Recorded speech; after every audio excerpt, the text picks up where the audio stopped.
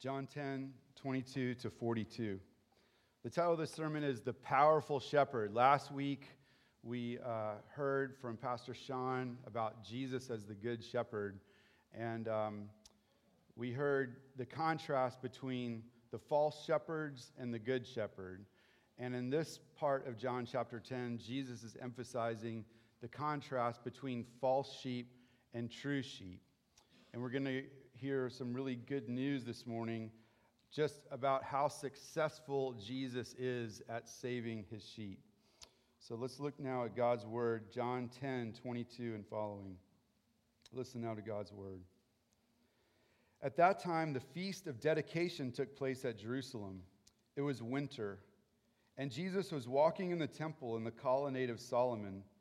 So the Jews gathered around him and said to him, "How long will you keep us in suspense? If you are the Christ, tell us plainly." Jesus answered them, "I told you, and you do not believe. The works that I do in my Father's name bear witness about me. But you do not believe, because you are not part of my flock. My sheep hear my voice, and I know them, and they follow me.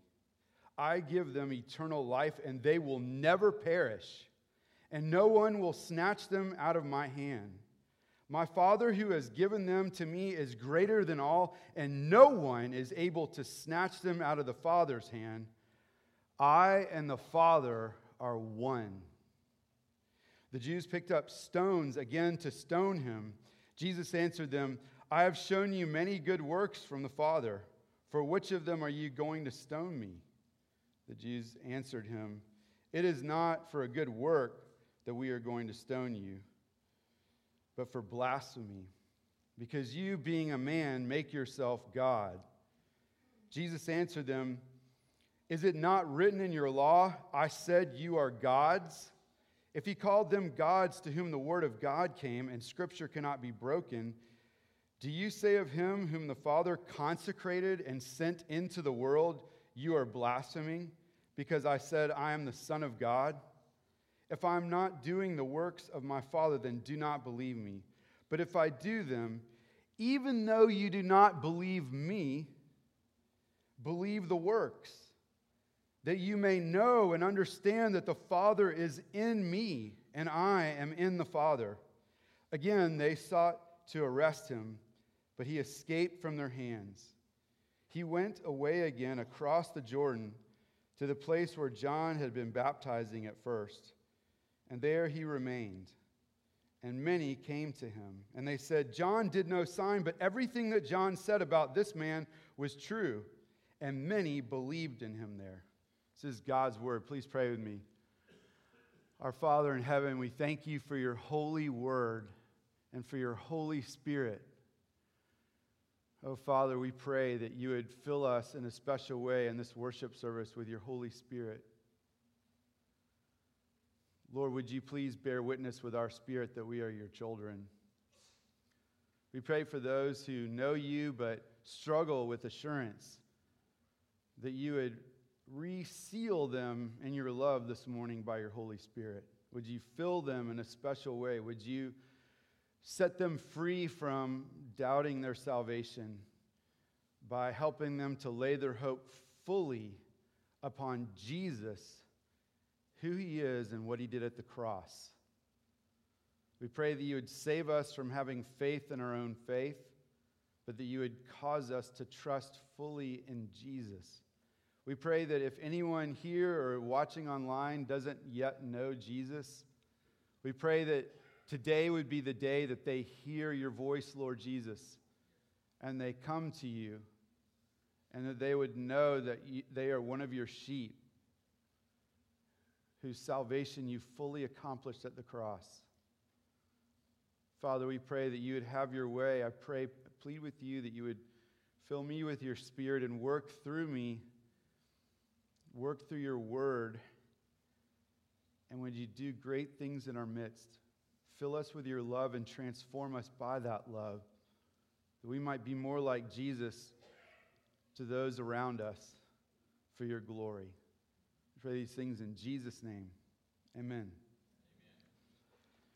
Well, not to be a downer, but you know that the Lord has called a number of his children home that have a connection with our church recently. And one of them is Kathy Diamond. And I had the amazing privilege of being with her and her family in the hospital on Monday night. And she went home to the Lord Tuesday night. And she was sedated some, but she was still able to talk through the mask that she had on. And she asked that I would read Psalm 23. Not surprisingly, you're like, wait, what's that psalm? Psalm 23. And so I read that psalm and prayed for her and just got to hang out in the room for a while. And then she asked her daughter to ask me to read it again. I was like, all right, I will, And it was awesome to be able to read that to her again. And I want you to think about, why is Psalm 23 so comforting? Why is that? I believe that it has to do with the fact that Jesus isn't just, quote, the shepherd of Israel, or like the shepherd of his people, that we are not a number. We are known by name. And that there's lots of stuff in the Word of God about being, we. But Psalm 23 is individual. It's, the Lord is my shepherd. I shall not want. And that verse about, yea, though I walk through the valley of the shadow of death, I will fear no evil. It's amazing that Jesus actually knows us by name. And in this passage this morning, Jesus is claiming to be that very shepherd, the Lord, Yahweh, the divine Son of God, in Psalm 23. And I want us to think about assurance. I imagine that if I am in a similar situation that Kathy was in, if I'm in the hospital and I'm really sick and I know that I'm about to go to hospice, or most likely I'm going to die within the next day or two in this situation, I've thought about how would I feel in that moment.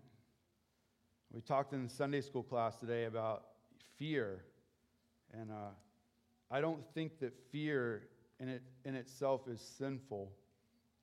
I know that when I die, I'm going to go be with Jesus, and it's not because of me, it's because of Jesus. But if you held a gun to my head, I'd probably have to change my clothes afterwards, right? Death, we naturally fear death, and our bodies react to these things, right? And so if I'm laying there thinking about the fact that I'm going to go be with Jesus, that would excite me. But the fact that I don't know what death feels like is scary. It is scary. And I just was reminded about how gracious the Lord is to comfort us through his word, and the fact that he is not only the good shepherd, but he is the powerful shepherd who accomplishes our salvation fully, which means he keeps us fully, and that those who truly trust in Jesus can never be lost and can have confidence, though they may fear, we can have confidence as we face our death. And so with that in mind, I want us to look at this story and think about how this good news about Jesus can strengthen our assurance of salvation. I want to say that some Christians, for whatever reason, through the chemical makeup of their bodies, they may deal with depression or kind of a melancholy spirit. They may not feel that assurance like other Christians do. It doesn't mean God loves them less than those other Christians. We all have different crosses that we bear in this life. One of those was a guy named William Cooper, who wrote a whole bunch of hymns, but he struggled with assurance pretty much his whole life. And if you lack a sense of assurance, that does not prove that you're not saved. I want you to hear that very clearly, because when I talk about assurance, I don't want you, if you're wrestling with that, it does not mean you're not trusting in Jesus. There's all kinds of reasons why our feeling of assurance may come and go. But my hope is that God would use this sermon to help you grow in that sense of assurance, or to tuck away for when there may be times when you doubt that, or when you're scared, that you can come back to God's word and receive great comfort. And so let's look at our passage together. This passage at the beginning, verse 22, it says, "At that time the feast of dedication took place at Jerusalem. It was winter, and Jesus was walking in the temple in the colonnade of Solomon." That feast of dedication, I'm going to read to you in a minute just a description of what that was and some of the meaning behind that, what they were celebrating. But before I do that, I want to kind of give you a map of where we're going this morning.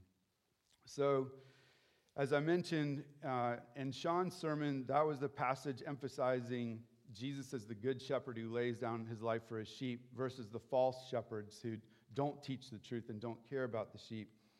Well, this morning we're going to see three things about Jesus, our powerful shepherd. We're going to see that Jesus, because he's the powerful shepherd, does three things. He saves his sheep. He actually saves fully his sheep. The second thing is that he assures his sheep. Generally, some struggle with assurance, but generally, he can give us assurance. We can have salvation. He not only saves you, but you can know that you're saved. And the last thing is that he offers this salvation, his salvation, through his sheep. And so you're going to hear some things that some of you may not have heard before about the particularity of Jesus' death on the cross for his people. And some of these doctrines in this passage are difficult because many people in churches have heard something different about what Jesus was doing at the cross. But my hope is that the very thing that's like, really? What? Will be actually a greater comfort to you and help you trust more fully in what Jesus did, accomplishing your salvation at the cross. As Sean mentioned when he cried out, "It is finished." I want you to ask, what did he finish? Okay? So I want to read to you about this Feast of Dedication. And this is fascinating.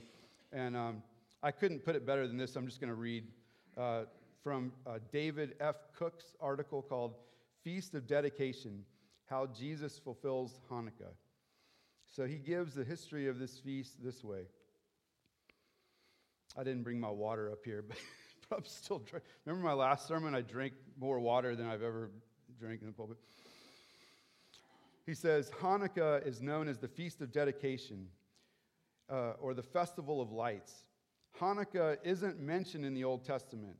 Its origin is in the intertestamental period, during one of the most courageous episodes in Israel's history. Antiochus Epiphanes, meaning God manifest, was one of Alexander the Great's successors, sought to unify his empire by establishing a single religion. Consequently, Judaism and its practices, Sabbath observance, scripture reading, and the circumcision of baby boys were outlawed in Israel. He was a horrible persecutor of God's people.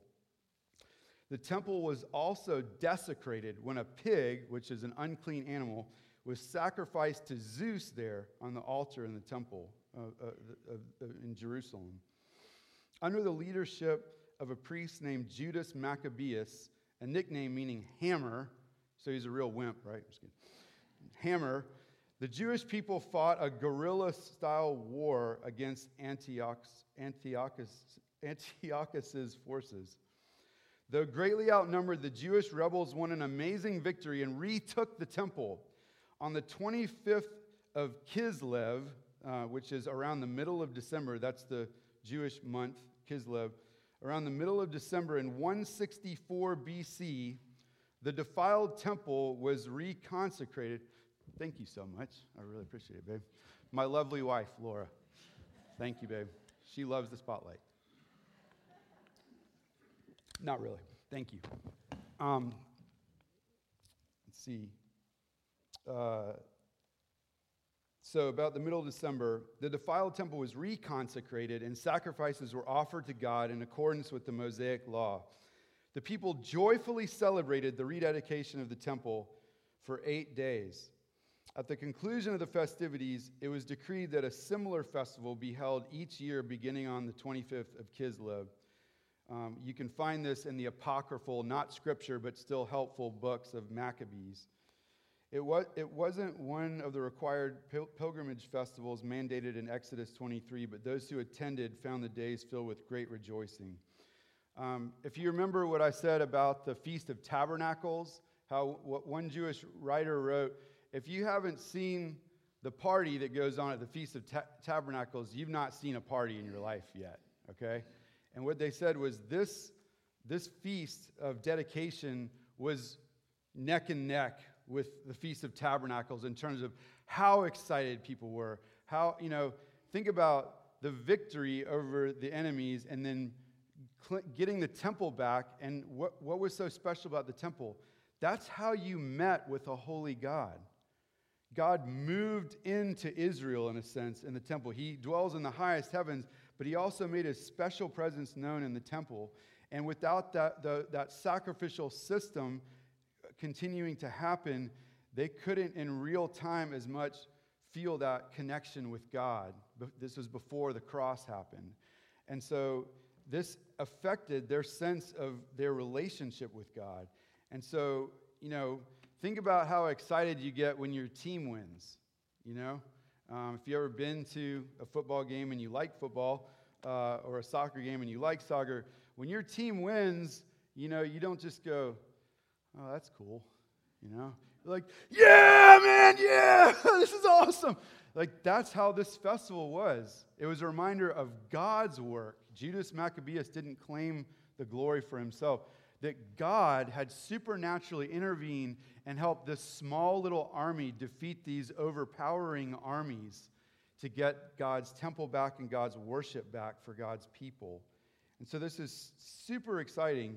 But so this background, I think, is really helpful because this interaction that Jesus has with these people, you're going to see some of these themes in the story that we're looking at this morning in God's providence. So I told you that Jesus, the powerful shepherd, does 3 things. He talks about doing 3 things in this passage. He saves his sheep, he assures his sheep, and he offers his salvation through his sheep. So let's look at these things together. The first is that Jesus gives his sheep a completely secured salvation. I actually want to look back earlier in this chapter to the passage that Sean preached from last week. I want us to look at John 10, 14, and 15. Jesus said this, I am the good shepherd. I know my own, and my own know me. Just as the Father knows me, and I know the Father, and I laid down my life for the sheep. Jesus died on the cross for his sheep. And so what I want you to consider is, what did that death on the cross for his sheep actually accomplish? What did it actually accomplish? Well, given the rest of the things that he's going to say in this passage, we know that he actually accomplished our salvation. It was fully accomplished. But the difficult part of this is that Jesus is going to say to some of these people, you do not believe because you are not of my sheep. And this is very difficult because many of us, if not most of us, have been taught that when Jesus died on the cross, he was paying for every sin of every man, woman, and child who has ever lived and will ever live, right? That's probably the most common view in our churches in our country right now, which Jesus died for everyone. But what we're going to see in this passage is that Jesus died for his sheep. And his sheep are a great number, more than a man can number, from every single tribe and tongue. But not everyone is his sheep. And that's like, what? You're crazy. But I think you see this in the passage. The shepherd lays down his life for his sheep, and he says, you don't believe because you're not of my sheep. He doesn't say, you're not one of my sheep yet because you don't believe. He says, you do not believe because you are not my sheep. Only Jesus knows that. We don't. But what I hope that you see as good news is that this actually means that Jesus, what he did at the cross for you, actually saved you. It accomplished your salvation. It was applied later, and we're going to get to that. But sometimes, think about it this way. If you're a Christian, you're trusting in Jesus, or you will become one before you die, you're his sheep. But think about it this way. What Jesus did at the cross was so successful that if he did that literally for every man, woman, and child who's ever lived and would live, then everyone would go to heaven. You think about that. And ask yourself, did Jesus do the same thing for those who end up in hell as he did to save you? If he did, it's something besides Jesus that saves you. It's your faith. And what happens is, yes, we're saved by faith, through faith in Jesus. That's what the Bible teaches. But what happens pastorally, functionally, psychologically, is if Christians believe that Jesus didn't do anything for them different than what he did for those who end up going to hell, their faith becomes their object of faith, not Jesus and his work at the cross. Does that make sense? Some of you will be like, this guy's weird. What in the world is he saying? We can have more conversations. It's not like, oh, okay, that's fine. But I think that'll be more clear to you as we look in this passage. And the very thing that's difficult, what do you mean? This sort of airtight plan of salvation, what's awesome is that the last point is that this same accomplished, completed salvation is meant to be freely offered to everyone. And in theory, everyone on the face of the earth could be his sheep, and they just haven't come to know him yet before they die. So don't think, oh, what if they're not his sheep, or what if I'm not his sheep? If you're trusting in Jesus, you're his sheep. If you're here this morning, you're not yet trusting in Jesus, I hope you are his sheep. But you know what's awesome? He's going to offer his salvation freely to you. Take it if you want it this morning. It's yours for the taking. Come to him. Okay, so we'll see this. I'm getting kind of ahead of myself because I'm excited. Shockingly. But he said, the good shepherd lays his life down for his sheep. And then he tells some people, you are not of my sheep. But then he's going to say about his sheep, every one of his sheep goes to heaven. Every single one of his sheep. No actual sheep of Jesus will perish. Let's look at that. So he accomplished our salvation at the cross, and he applies it through calling his sheep and giving them eternal life. And the fancy words for theologians are effectual calling and regeneration. We'll look at this. Look at John 10, 2-4. We are going to get to our passage, by the way. John 10, 2-4. They're sort of linked together, right? Same chapter. John 10, 2-4. He says, but he who enters by the door is the shepherd of the sheep. To him the gatekeeper opens. The sheep hear his voice, and he calls his own sheep by name and leads them out. When he has brought out all his own, he goes before them, and the sheep follow him, for they what? Know his voice.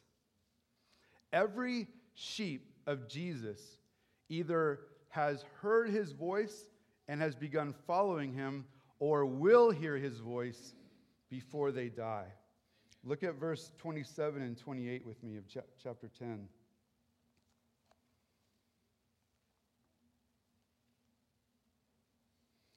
He says, my sheep hear my voice, and I know them, and they follow me. That's what we call effectual calling. Jesus freely offers the gospel to everyone, but by the Holy Spirit, he effectually calls his sheep to himself. They hear his voice, and they come to him. Notice the confidence that Jesus has that all of his sheep will hear his voice, right? It's a sweeping statement. My sheep hear my voice. He doesn't say, but there's some sheep that won't hear my voice. There's some of my sheep that won't hear my voice, and they're going to go to hell. He doesn't say that. And then he says this as well, confidently. In verse 28, I give them eternal life, and they will never perish, and no one will snatch them out of my hand. I give them eternal life. I make it happen. They are dead in their sins, Ephesians 2 tells us, unable to want Jesus. And so I, by my Spirit, give them eternal life. Are you beginning to see how the phrase salvation of the Lord might mean more than you thought it did? That Jesus is powerful and he's able to save his sheep, and he does save his sheep. In Acts 13:48, we're told by Luke, when someone was preaching, it says, and as many as were appointed to eternal life believed. Now that's a unique situation. There may be people here appointed to eternal life that will not believe while they're hearing this sermon, but like months later or years later, then they believe in Jesus, okay? So this doesn't happen this way every time. But the Holy Spirit is very clear to us in the book of Acts. It says, as many as were appointed, that it means as many as were Jesus' sheep, as many as were appointed to eternal life, believed that day. That's his sheep hearing his voice and him giving them eternal life. In John 17, Jesus is going to pray this. It says, when Jesus had spoken, verse 1, when Jesus had spoken these words, he lifted up his eyes to heaven and said, Father, the hour has come. Glorify your Son, that the Son may glorify you, since you have given him authority over all flesh to give eternal life to all whom you have given him. And this is eternal life, that they know you, the only true God, and Jesus Christ whom you have sent. Do you hear that? The Father has given sheep to Jesus, appointed them, ordained them, yes, predestined them to come to Jesus. In John chapter 6, verse 37 and following, Jesus says, all that the Father gives me will come to me.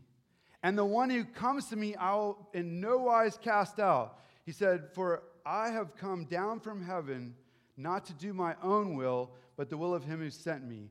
And his will is this, that of all he has given me, I should lose nothing but raise it up at the last day. Isn't that amazing? Jesus actually saves his sheep. He doesn't merely make it possible for everyone where it's theoretically possible that no one will come to him, no one will choose him, and no one will go to heaven. That's not God's plan. But what's awesome is that Jesus gives this free offer of the gospel in verse 40, right after he said all that airtight plan of salvation stuff. All the Father gives me will come to me. One who comes to me, I will raise up at the last day. They're saved. Everyone the Father gives me will be saved. None that the Father gives me will be lost. None of my sheep will be lost. You know what he does right after that? I'm totally jumping ahead, but I hope the Lord's leading me in this. He goes, and this is the will of him who sent me, that everyone who looks to the Son, S-O-N, Jesus, anyone who looks to the Son and believes in him may have eternal life, and I will raise him up the last day. So you see that? The gospel is freely offered to anyone. And if you don't think this, you might be tempted to think, okay, Balzer, if what you're saying is true, that means someone could come to Jesus and they'd be like, Jesus, I want you. He'd be like, nope, sorry, you're not on my sheep list. Bye. You can't come to me. Like, I reject you. That will never happen. What happens is when you take Jesus up at his offer to come to him, you know that you are his sheep, and you came to him because he called you by the power of the Holy Spirit, and he made you born again. That's what regeneration is. He gave you eternal life. He made you born again, and then you are able to believe in him because you're alive now by the Holy Spirit. Again, I know this is difficult. Some of you will be like, this is crazy. Well, my wife may not want me to say, hey, if you want to talk to me afterwards. I do want to eat, but if you don't have my cell phone number, I'll give it to you, and I would love to meet with you and talk about this, because this is like at least 3 cups of coffee kind of conversation. I understand that some of you aren't going to go like, oh, okay, David, that's great, whatever. All the stuff I heard before was wrong, and now, like, it takes time, okay? So just know that. I know that. I understand that. But we receive our salvation. So he accomplished our salvation at the cross. He applies it by calling them powerfully by the Holy Spirit and making them born again. And then, but we will acknowledge, in order to have salvation applied to you, in order for you to experience salvation, you have to receive it as a free gift from Jesus through faith in who he is and what he did. And what I hope is that this passage is shepherding, that the Lord is shepherding you even more fully to believe in Jesus and who he is and what he did for you at the cross, and not faith in faith, right? John 10:16, Jesus says, I must bring them also. He says, I have other sheep that are not of this fold, not Jewish believers. I have Gentile believers, believers throughout all nations. He said, them also I must bring. He said, and they will listen to my voice. Listening to his voice is responding in faith. That's what that is. It's responding to him. Thanks for your patience with my dry mouth. And then again, faith is connected with receiving salvation, and it distinguishes people from one another. Again, in John 10:25 and 26, Jesus says this.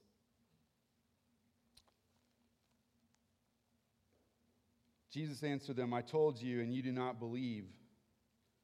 The works that I do in my Father's name bear witness about me, but you do not believe because you are not part of my flock. So they were asking him, how long will you keep us in suspense? As if he wasn't clear already, right? He's already told them he's the Christ. He's already proved by his works that he's the Christ, but they don't believe. But the flip side is, Jesus' sheep either do or will believe in him before they die. Jesus actually accomplishes our salvation. The second thing, he not only saves his sheep completely, he assures his sheep. Jesus can give his sheep an assurance that we can feel, not all the time, but you can actually know that you're saved. You can savor your salvation. You can savor your Savior, knowing that you really are saved. You really are permanently forgiven. That's the confidence that Sean was talking about when we confess our sins to God. We're not wondering if he forgives us. Jesus already cried out, it is finished. He's already accomplished the forgiveness of your sins permanently. And so you can't get out of his forgiveness. You can't get unforgiven because he's already accomplished it. So he not only saves us, but he wants us to know that we are saved. And he assures us in this passage by telling us what he's going to do, like his works, what he did, and then who he is. And that assures us as well. So let's look at his works. He tells us what he will do. Let's look back at verse 28.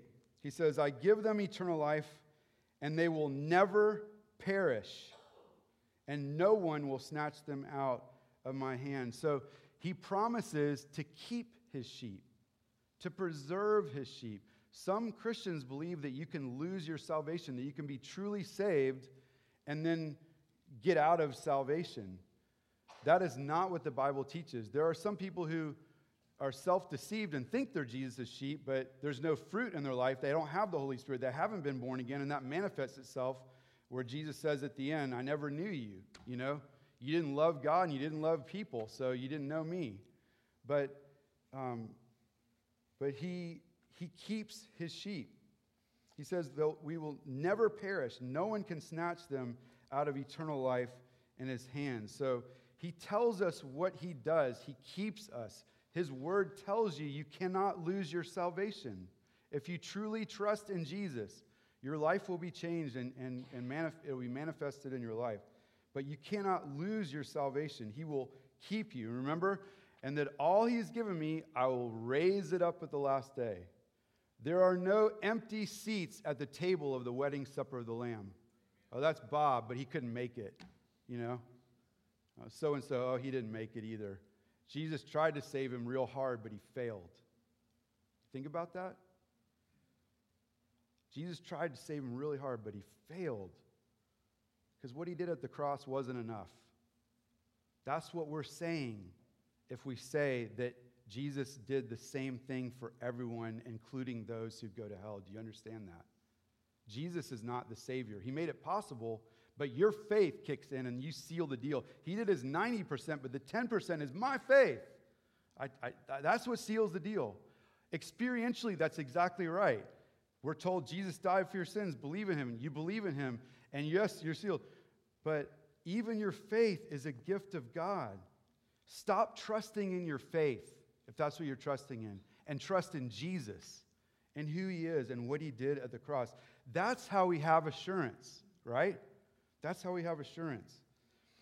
He tells us what He's going to do, that He's going to keep us, and then He points us to who He is, His person.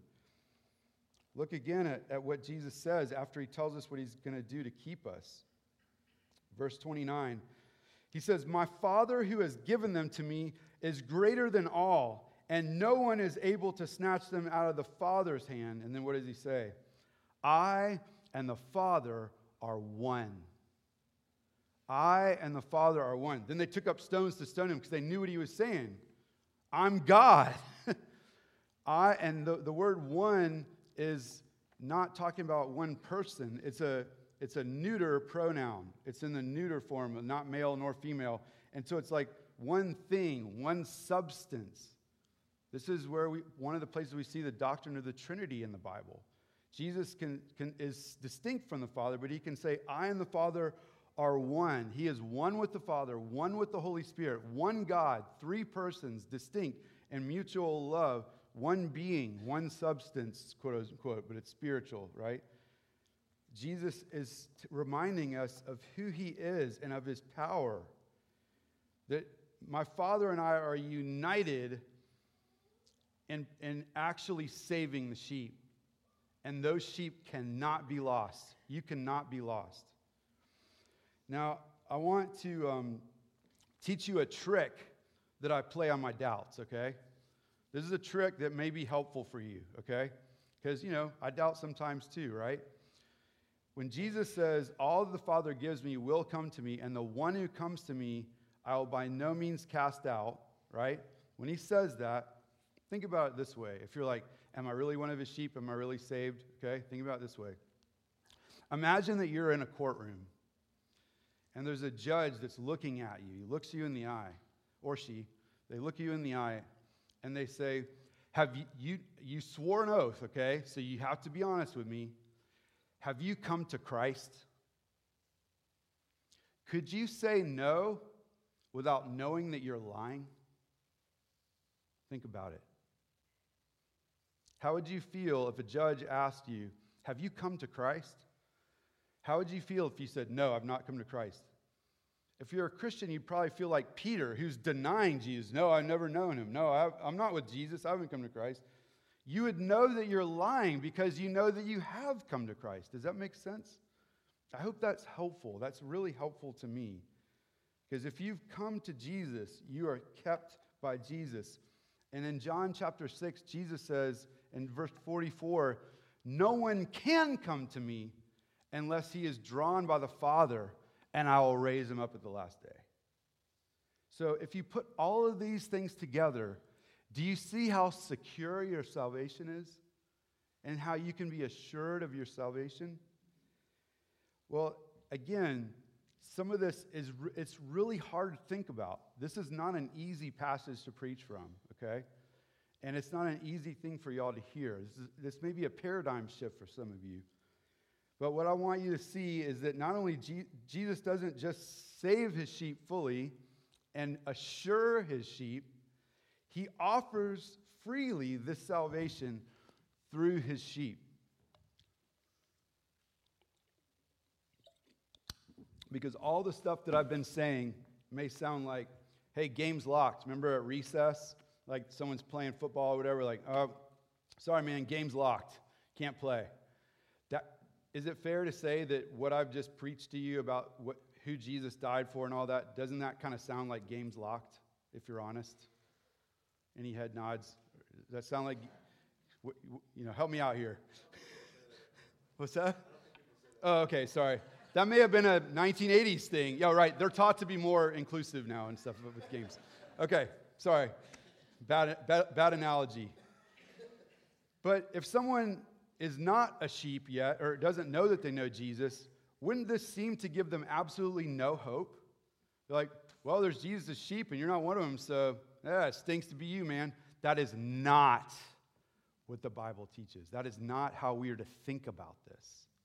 Because as I've mentioned before, this seemingly game's locked, I call it the airtight plan of salvation, right? No one is getting out of Jesus' hand that he saves, he accomplishes their salvation at the cross. No one is lost. Every single person that Jesus died for at the cross will be with God. There are no exceptions. None will be lost. That's pretty airtight, isn't it? Right? Like you go on a field trip, you got 58 people. If Jesus was running the field trip, there's 58 kids, he would be on the bus with 58 kids. Well, maybe not one bus, but like a caravan of buses. He would have all 58 get back to the school safely, right? None is lost. It's this airtight plan of salvation, right? But this airtight plan of salvation is an accomplished salvation that you can freely offer to anyone. Isn't that how you got saved? Someone told you about Jesus, you learned about Jesus, and you're like, well, what if I'm not one of his sheep? Don't think that way. The Bible God does not want you to think that way, because Jesus is going to make his appeal for you to come to him. And we call everyone to come to Jesus. No one should think, well, I kind of want Jesus, but I don't know if I'm one of his sheep or not. Don't think that way, okay? Do not think that way, because Jesus is calling you to himself. You don't have to wonder, well, will he want me if I come to him? He's already told you in his word to come to him. This free offer, right? Matthew 11, 28 through 30. Come to me, all who labor and are heavy laden, and I will give you rest. Take my yoke upon you and learn from me, for I am gentle and lowly in heart, and you will find rest for your souls. For my yoke is easy and my burden is light. Look how Jesus appeals. He offers freely this salvation to the people he was just talking to. Look at what he says. If you skip down, verse 37, he says, if I am not doing the works of my Father, then do not believe me. But if I do them, listen to his humility. Even though you do not believe me, believe the works, that you may know and understand that the Father is in me and I am in the Father. Isn't that amazing? Some of those people aren't his sheep, but some of them may be. And so Jesus is giving this free offer. He's like, even if you don't believe my words, just look at what I'm doing and let that give you faith so that you can know me and know the Father, know the Holy Spirit. You can know God. That's what eternal life is knowing the true God, being in a loving relationship with the true God. He freely offers this. And so let's look to the end of this passage. I've skipped over some for the sake of time because I know that some of the stuff I was saying was really hard. So I've taken extra time to try to help out with that. So, but let's look at the passage at verse 39 and following. It says, again, they sought to arrest him, but he escaped from their hands. Side note, it's not that he wasn't going to die. It just wasn't Passover yet. It wasn't his time to die. He wasn't trying to avoid death, forever, but it wasn't his time. He had to be crucified at Passover because he's the divine Son of God, sent to be the Lamb of God, to give the life of God to all who trust in him. So verse 40, he went away again across the Jordan to the place where John had been baptizing at first, and there he remained. And many came to him, and they said, John did no sign, but everything that John said about this man was true, and many believed in him there. What is the significance of him going away across the Jordan? Because that's where the outsiders were. The insiders were in, Israel, Judah. On the other side of the Jordan, that's where those outsiders were, those Gentiles, the nations, right? But remember what Jesus said. He says, many other sheep I have that are not of this fold, not of Israel, not Jewish Christians, and them also I must bring, and they will know me and have eternal life. So this is his mission, to offer the gospel to all the nations. You see that? He's not like, well, I've got this small group of Presbyterians, they're my sheep, and everyone else. It's not that at all. It's not what you heard about Calvinism in high school history class, okay? So he freely offers it. So he goes across the Jordan. Why is that significant? Who else has the same name of Jesus in the Old Testament? You can shout it out, Joshua, right? Did Joshua ever go over the Jordan River? I don't know, help me out. I'm just kidding. Yes, he went over the Jordan River, right? Why did he go over the Jordan River? Because Israel was the promised land, and they had defeated these nations, these Gentiles, right? And they were going in to be in the promised land. They crossed the Jordan that way. Well, the New Testament pictures Jesus not only as the new Moses, who also had people wanting to stone him to death, by the way. If you look in the Old Testament, Jesus had that in common with Moses. They were taking up stones to try to stone him too. It's funny how the people grumble against Jesus. I'm not like that at all, right? Neither are you. Joshua crossed over the Jordan to have God's people enter the promised land. Jesus goes the other way. Jesus crosses the Jordan, but he's crossing in a different direction. Why do you think that is? Because in the new covenant, the new promised land is the world. And he is on a mission through his sheep, sharing the gospel with other people, freely offering it. Jesus died for sinners. Jesus died for you. Believe in him. Come to him. He says, come to me. He says, come to me. Does he want you? Of course he does. He said, come to me in his word. Come to me. He's calling you. Come to me, he says. He's going to use that to bring in a number of sheep, more than a man can number, from every tribe and tongue, who theoretically could be everyone on the face of the earth now until Jesus comes back. So from our perspective, it's not games locked. It's you have an actual salvation, not a partial salvation, to freely offer to people, because Jesus said, it is finished. Amen? Let's pray together. Father, we pray for your wisdom. I pray for those who may have not heard anything like this morning, that you'd help them to be like the Bereans, that you'd help them to search the scriptures to see whether these things be so. I pray that you would give grace to all of us as we wrestle with these things. But Father, I plead with you that ultimately you would use what you've taught us through your word to help us to trust more fully in Jesus and what he did, and not in what we do. And Lord, we pray that you would give us greater confidence for evangelism, that you are able to save your sheep, and that you make people hear your voice, and that we can offer this to anyone, and we can't look at anyone and say, oh, they're not one of his sheep. So, Father, we pray for wisdom, and we thank you for our salvation. Lord Jesus, thank you for actually fully saving us 100%. We love you, God, and we worship you. In Jesus' name, amen.